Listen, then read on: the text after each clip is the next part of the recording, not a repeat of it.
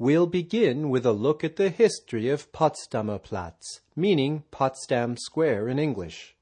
Of course, at any time during this commentary, you may choose to proceed to the next chapter entitled Panorama. Otherwise, let's come back to this prestigious plaza, which is, without doubt, the most impressive architectural manifestation of German reunification and the capital's revitalization. To be precise, it actually consists of two neighboring squares, one from each sector, Potsdamer Platz and Leipziger Platz. Obviously, when we're standing in front of this huge complex of glass, concrete, and metal, it's very difficult to imagine that as recently as 1989, this area was simply a no-man's land, a wasteland that served as a security strip, stripped of all buildings, separating West and East Berlin.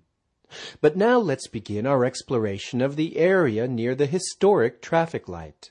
And to start, let's address why this traffic light is here and why it has this unusual shape. We can see a platform at the top surrounded by windows. At one time, this was the spot from which a police officer directed traffic. In the 1920s, Potsdamer Platz was considered to be the most important traffic nexus of Europe. In 1907, an underground train station was opened here, and in 1936, the S-Bahn, the suburban commuter train line, arrived.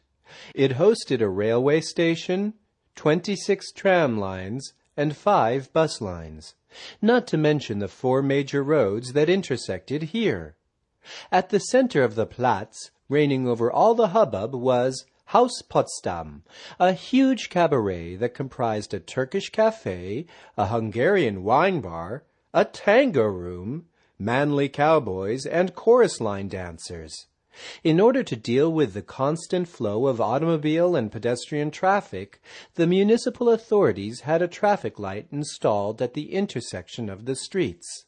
This was the continent's first traffic light, and so the decision was made to keep this traffic light so that passers-by would know that Potsdamer Platz did not emerge out of nowhere, but has always been at the cutting edge of the avant-garde. And some decades later, on June 16, 1990 to be precise, Daimler-Benz, Sony, and ABB Corporation signed a contract with the city to purchase this space that covers some 480,000 square meters. And so, in 1993, work began on the largest construction site in Europe, and the architects involved in the project were among the world's most prestigious: Jack Hilmer and Michael Sattler, Hans Kohlhoff, Helmut Jahn, Sir Richard Rogers, and Renzo Piano.